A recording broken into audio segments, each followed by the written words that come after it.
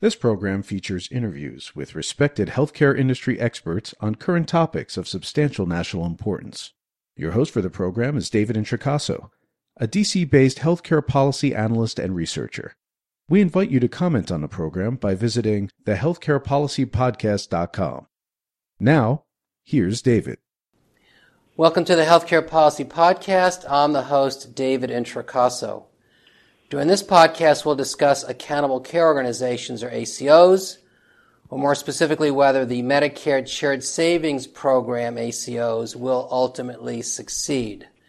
With me to address this question is Kip Sullivan, a Minnesota-based healthcare attorney with a long career in healthcare, advocating in part for universal coverage via single payer. Mr. Sullivan, welcome to the program. Thank you for having me. Mr. Sullivan, or Kip's bio, is, of course, posted on the podcast website.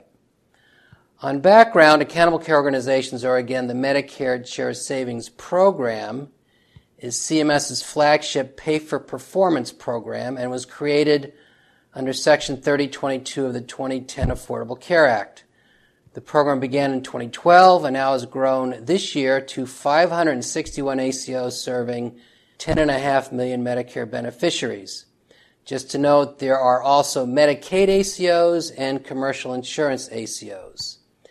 Based on the last 4 years of Medicare Shared Savings Program performance, or 13 through 16, ACOs or Medicare Shared Savings ACOs, however, achieved marginal success. Last August, the GAO concluded over the program's first 3 years, these ACOs saved in sum approximately $1 billion, or 0.15% of annual Medicare spending. Anemic performance led the HHS Secretary, Alex Azar, last month to state bluntly, Medicare Shared Savings ACO's performance has been, quote-unquote, underwhelming and lackluster. The question therefore remains begged, can the MSSP ACOs ultimately succeed or meaningfully contribute to reducing Medicare spending growth? In numerous essays over the past 2 years, posted on the healthcare blog and elsewhere, Mr. Sullivan has argued Medicare Shared Saving ACOs, along with CMS's other pay-for-performance models, formerly termed alternative payment models, are flawed, if not fatally flawed. With me to discuss the MSSP ACO's flaws and future is again Kip Sullivan. So with that as background or intro, Kip, let me start by asking, and I believe you would agree with me that suffice to say the ACO model is, to use the academic phrase, under-theorized. So let me start by asking, how did ACOs come about? You've written a great deal about this relative to Elliot Fisher, Peter Orszag, Don Berwick, and others. Well, they were really the product of Congress's dissatisfaction with the inflation rates in Medicare, the Medicare fee-for-service program. I don't know why Congress focused quite so much on the fee-for-service portion of Medicare. It's the Medicare Advantage program. It's been vastly overpaid since the program began under a different name in the 70s. But in any event, in 2005, in 1997, Congress enacted the Sustainable Growth Rate Formula, the SGR. It's a cap on Part B spending. As I think probably all your listeners know, it didn't work. The 700,000 doctors who served Medicare patients under the Part B program tended to go over the cap year in and year out. Congress didn't have the heart to lower fees in the subsequent years, which is what the 1997 law called for. So in 2005, Congress passed a law that asked the Medicare Payment Advisory Commission, MedPAC, to come up with a substitute for this Sustainable Growth Rate Formula.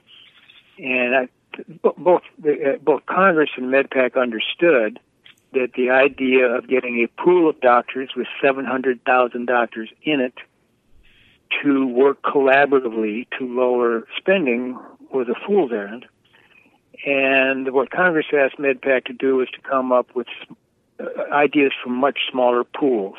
The thinking was You weren't asking a doctor in Tulsa to give a rip about what a doctor in Minneapolis was doing. Instead, you had doctors maybe within the same city in a much smaller pool. They would see it as in their self-interest to work together to get costs down. That was essentially the mission, the mandate that Congress gave to MedPAC in 2005. And late in 2006, MedPAC entertained a presentation by Elliot Fisher with Dartmouth. In his presentation, Fisher argued that if you group doctors according to the hospitals that they had the most interaction with and kind of drew a imaginary line around them, he called them in the extended hospital staff model, that and then you could sign contracts with these flimsy computer-based constructs, and somehow doctors would then be in a smaller pool and try to stay as a team under their cap. That was late '06 that presentation took place. During the conversation after Elliot Fisher's presentation, Chairman Hackbarth called this thing an accountable care organization. Fisher later said, "I like the name," and the name stuck.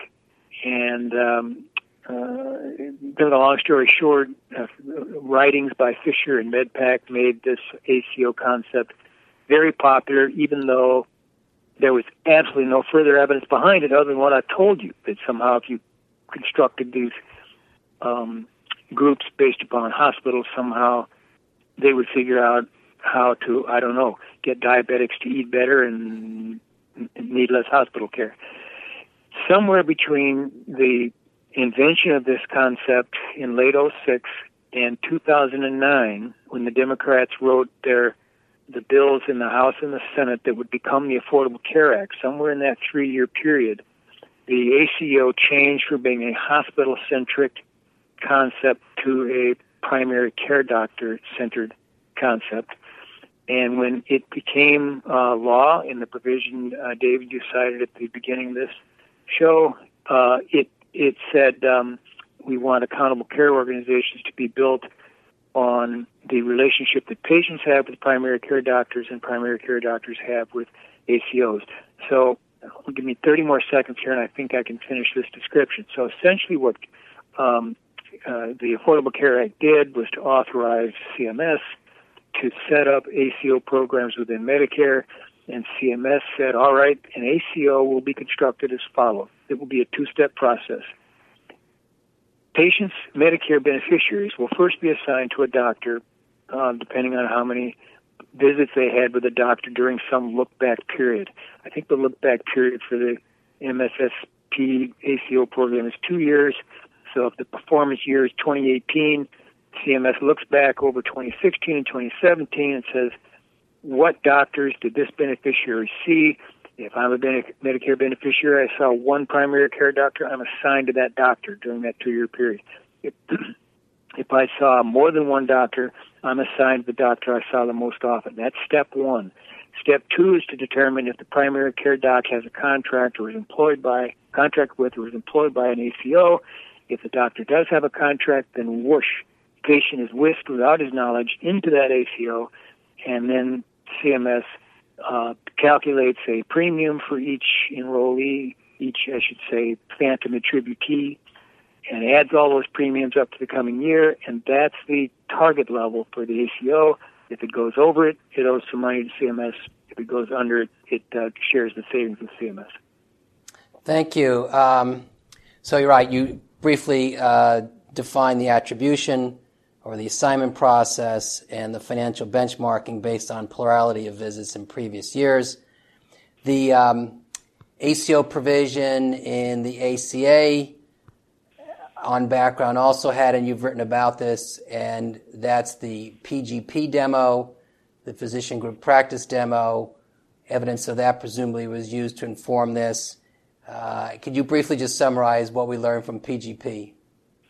Yes, that was authorized, I believe, by Congress in 2002, or it might have been authorized by the same legislation that passed in '03 that set up Part D under Medicare. And I believe it was motivated by the same concern Congress was having about the SGR. In any event, CMS responded by interviewing numerous physician groups, as they called them, Dartmouth-Hitchcock, Park-Nicollet, Billings. Marshfield, right, yes. And they selected 10. These were the cream of the crop. CMS did not just let any old buddy walk into this. And there were 10 of them, physician group practices, PGPs. And it ran from 2005 to 2010. It was apparent within the first couple of years that it was not going to save any money. And at the end of the 5-year period, the final evaluation said that the 10 PGPs together had lost 1.2% for Medicare. And that would have been even higher if the PGPs hadn't upcoded so aggressively. And at that time, unlike how CMS treats upcoding by Medicare Advantage plans today, they were not prepared for it and didn't try to adjust for it. So they clearly lost some money. I don't know why. My impression is that the PGP results were totally ignored by Congress. They just added into their heads that somehow they were going to cram doctors into smaller pools, and by God, they were going to do it with ACOs, regardless of what the PGP result was. But the PGP was widely regarded as a forerunner of the ACO within a year or two after it started, because, as I said, within 2 years after the PGP started, this ACO phrase had been concocted at MedPAC, and now everybody was thinking about it as a pilot test of the ACO concept. All right, thank you. So let's get into your assessment of the ACO model. The model makes, as you implied, certain assumptions about what can be accomplished. I'll just note two. These are substantial issues relative to the model's failure success, and that is the assumptions we make relative to cost and quality, which you've written about most recently this past Monday in your Curb Your Enthusiasm essay in the Healthcare blog, based on Mark Pauly's recent essay in the Milbank Quarterly. So there is believed to be this relationship between cost and quality, an inverse relationship, although Pauly and others demonstrate evidence is orthogonal. And then the other issue is, do financial incentives motivate physicians? And you were not sanguine about that, for example, in your essay recently with Steve Sumarai. But what are the flawed assumptions, in your view, relative to the ACO model? Well, let me just first observe what a tough question that is to answer, because I'm not going to make it easy, Kip. Because the definition of the ACO is so nebulous. The definition, adopted very early on, mainly by Fisher, but Mark McClellan and MedPAC chimed in, was that an accountable care organization is a group of doctors and hospitals who take responsibility for cost and quality. Mm-hmm. What the heck does that tell you? Well, we do know, just to say, we do know to the extent it's defined, is that there are 30-plus measures in which they're scored through the CMS web interface. And then, of course, as you noted, there's a financial benchmark. They either meet or exceed meaning they spend less than the benchmark, and they can then accrue some percent of earned shared savings. So to the extent it's defined, it's pretty mechanical, albeit limited, but specific in that sense. Right, but it's a little bit like a drug company coming to the FDA and saying, we've got this red pill, and we want it to reduce the pain associated with arthritis. And when they're asked, well, what's the mechanism that will do that, you have no idea. Right, right. It's black box, yes. You're going to say, we're going to have a report card, and we'll have 30 different quality measures to see how all this thing. Yeah, fine, but what's in the pill? Please tell me. Never did they say what it was in. In fact, they made it crystal clear in numerous articles, particularly in Health Affairs, that the ACO could be anything under the sun. It could be a bunch of hospital chains. It could be a bunch of clinics together. It could be doctors communicating on an email in a rural area. But never, ever did they just say, this is what we're expecting it to do. And so if you look at evaluations of the Pioneer ACO program, as you have noted in your own blog, CMS just seems committed to never evaluating the Medicare Shared Savings Program, even though that's far and away the bigger of the two ACO programs. But even in the evaluations of Pioneer ACO, which is virtually the identical model, I forget who the RTI International, I think, was the evaluator, said there's no prescribed intervention to describe here. It's you've seen one ACO, you've seen one ACO. So that's a preamble to my answer to your question. What were the assumptions? Who knows what they were? It was just that somehow if you subjected a smaller group of doctors to some incentives, the thresholds, and you adjust then the punishment or the savings, depending on how they do in this tiny little handful of quality measures, somehow magic will flow. Somehow something good will come from this. We really don't know what's inside the ACO black box. But to come back now to the Mark, Pauly, Lawton, Burns article that just appeared in Millbank Quarterly that I commented on Monday, they observed that the assumptions were implicit and rarely articulated, and then they articulated the primary assumptions that you could tell were being made from the context. And one of them was that whenever quality goes north, costs go south, and the fee-for-service is bad, and that shifting insurance risks to doctors is good because it would cause wonderful things to happen. And they basically showed that those assumptions are not correct.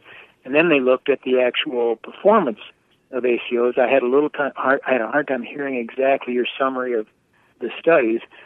What CMS's data shows is that, well, we heard, I told you about the TGP results. They lost 1.2% over 5 years. The Pioneer ACO program, which ran for 5 years, ended in 2016, saved 1 or 2 or 0.3% per year. And the MSSP program has been losing 1 to 0.2% per year. So what that tells you basically is the assumptions were incorrect. And the other important lesson from, there are a number of important lessons from Burns' Pauly paper. I really encourage people to read it. It's long, but it's well organized and very well documented. And sad to say, iconoclastic. It really goes against conventional wisdom. They reviewed the evidence that economies of scale are almost non-existent once you get past small clinics and hospitals with 300 beds in them. And yet, ACO proponents are celebrating these enormous mergers. Partners in Boston, Monarch in California, on the ground that somehow financial consolidation inevitably leads to something called clinical consolidation. God knows what that is. It is apparently something that happens once everybody working in the same corporation has an electronic medical record. But Burns and Pauly observed that we have no evidence that these enormous conglomerations of providers have ever achieved efficiency under any circumstances. And so the question would be why, under the conditions CMS is setting for ACOs, that would happen. And they observe as well that vertical mergers, hospitals with clinics, and horizontal mergers, clinics with clinics and hospitals with clinics, do not show any efficiency. So I think it's an obvious outcome from a project that started with flabby definition and poorly articulated assumptions that were unproven, and that foundation, quote unquote, has now produced a number of failed experiments. And if we have time, we should talk about medical homes and bundled payments, because along with ACOs, those are really the three pillars of quote unquote reform that the Affordable Care Act relied on for cost containment. It's the three pillars of reform the MACR is relying on for cost containment. And they were really the three reforms that Burns and Pauly were saying are doomed. Burns and Pauly used the mantra, volume to value transformation. You hear that a lot in the health policy literature. Essentially, those three alternative payment models, quote unquote, that they said don't hold your breath. They're not going to work. Thank you. So the evidence that there is this relationship between cost and quality is not demonstrated. The financial incentives for physicians as well, and Burns and Pauly are critical of both, or lay that out. Consolidation, I was curious to see, per your noting, what they cite, that after a relatively small size organizations are formed, you get no efficiency beyond that. 300 beds hospitals and 10 sized physician practice groups. You're also critical of, as you noted, bundles, medical homes, and if we had time, we'd get to your similar criticism of MACRA MIPS and the APM pathway, or the advanced alternative payment models, and that you've written extensively, as well as what MedPAC's been doing regarding all this. But one way you've phrased or oriented this criticism is to compare it to our 1990s HMO experience. Is it correct to say, or suffice to say, that we're basically reliving that same experience, and not surprisingly, we're gonna come out with the same outcomes? Yes, and I in my conversations with people who have attempted to follow health policy, they express surprise when I tell them the origin of the ACO. I think a lot of people think that it was just a warmed over form of the HMO, trying to sneak the HMO back into the marketplace after the HMO backlash of the 1990s. And I've just told you, that wasn't its original purpose. It was originally concocted as a substitute for the SGR. Mm-hmm. And the crazy thing is that because it came in sort of the side door, no one bothered to ask, why do we need both ACOs and HMOs, or any other form of insurance company for that matter? Because the expectation by Fisher and MedPAC is a lot of what they think was the end game is a little vague, along with a lot of other things about the ACO project. But the expectation is that ACOs will eventually be HMOs. They will eventually no longer share risk and bear all of it. That's the goal of ACO advocates. So, yes, I see ACOs. I often refer to them as HMOs in drag, or HMOs on training wheels. Or HMOs 2.0. Yeah, or HMOs 2.0, or son of HMO. any sarcastic name you want to give it, I'll go along with it.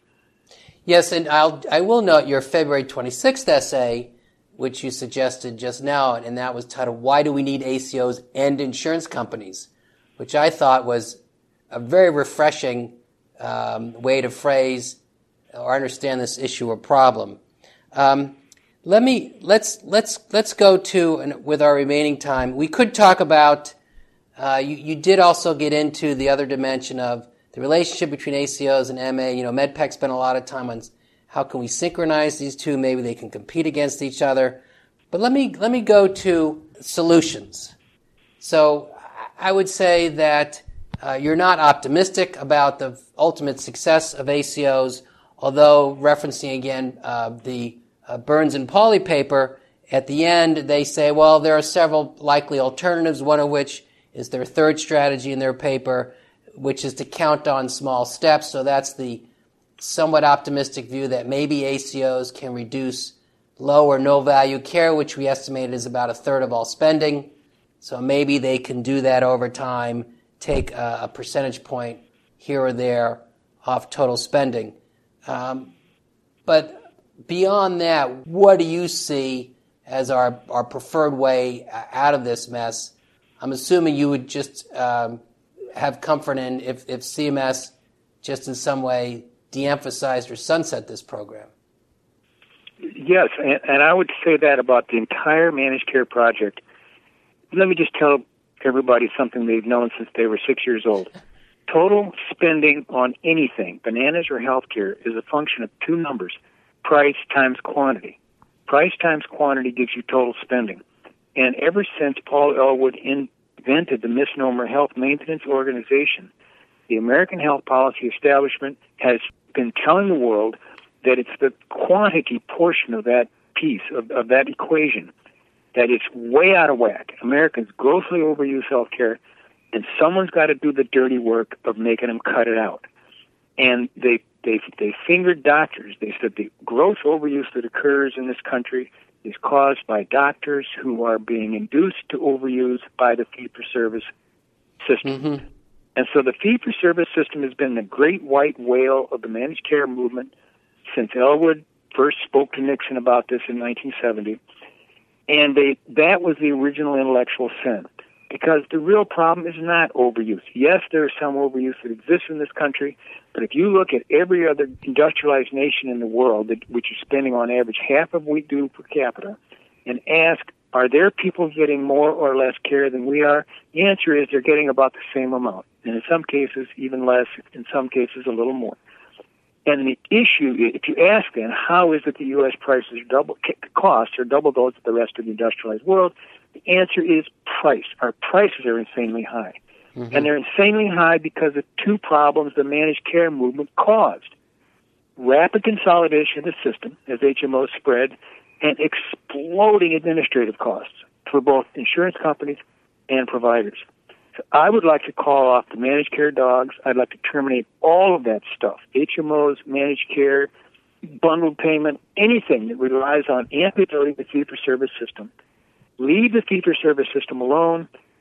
Do whatever it takes to stop the empire builders, and I think you start with a uniform fee schedule, because the race to bigness that we have seen for the last 30 years in this country is motivated by the knowledge that if you're a big 1,000-pound gorilla, you can dictate to the little people under you on both sides of you, your labor and your suppliers and your customers on the other side, what price they have to take from you. If we had a system of uniform fees and prices, that advantage would disappear, and it might all by itself terminate the empire building.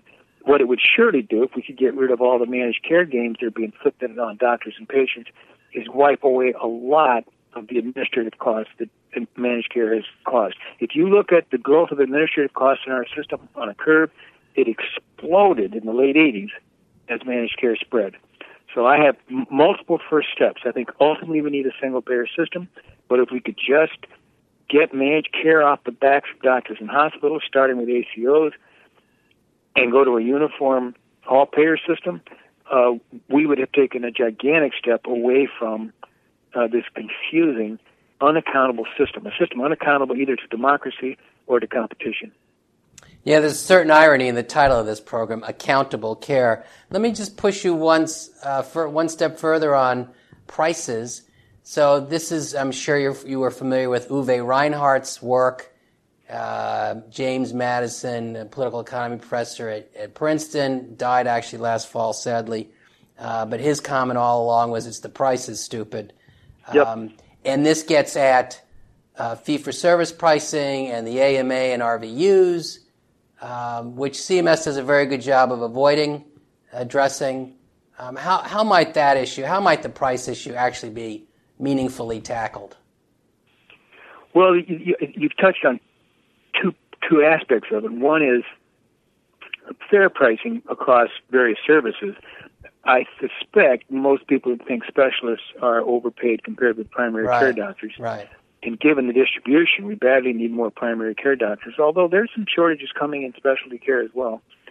That has to be worked out. But then the overall issue is, how do we guarantee that a gigantic HMO or insurance company doesn't survive simply because it uses its oligopoly power and really is providing a useful service to people? I think it's important that doctors be paid the same amount for the same work, regardless of whether the payer is a 1,000-pound gorilla or a 50-pound gorilla. And I believe, as the latest round of managed care fads are starting to fail, we are seeing, I don't know, be interested in your perception, but I'm beginning to perceive more and more interest in dealing with price and admitting that quantity is not the main problem. And to the extent that it is, to the extent that overuse is a problem, we should address it in a highly targeted way. I suspect MRIs are grossly overused. Let's focus just on MRIs. Let's not herd all doctors and patients into HMOs and ACOs to get at excessive use of MRIs. That's the equivalent of buying a chainsaw to cut butter. So to sum up, let's focus on price, get over our obsession with the alleged amount of overuse in our society, and to the extent that overuse is a problem, come up with targeted solutions for it. Well, there is somewhat of the optimistic view that after all of this sort of dead-ended policy efforts, we're going to back our way into, when you talk about price and uniform fee schedules, is single payer. I mean, that's what gets you there, is yep. Single payer, because then you, by definition, get to uniform or a uniform fee schedule. So sadly, sorry, go ahead. Sorry. If as long as the insurance industry is still in place, you've still got a multiple payer system. They're just now handcuffed as to what it is they can pay. A true single payer bypasses the insurance industry, so they're not scraping 20% off the top before they send the rest to doctors with strings attached. Right. We would likely, most countries do it in a hybrid manner, as you just suggested.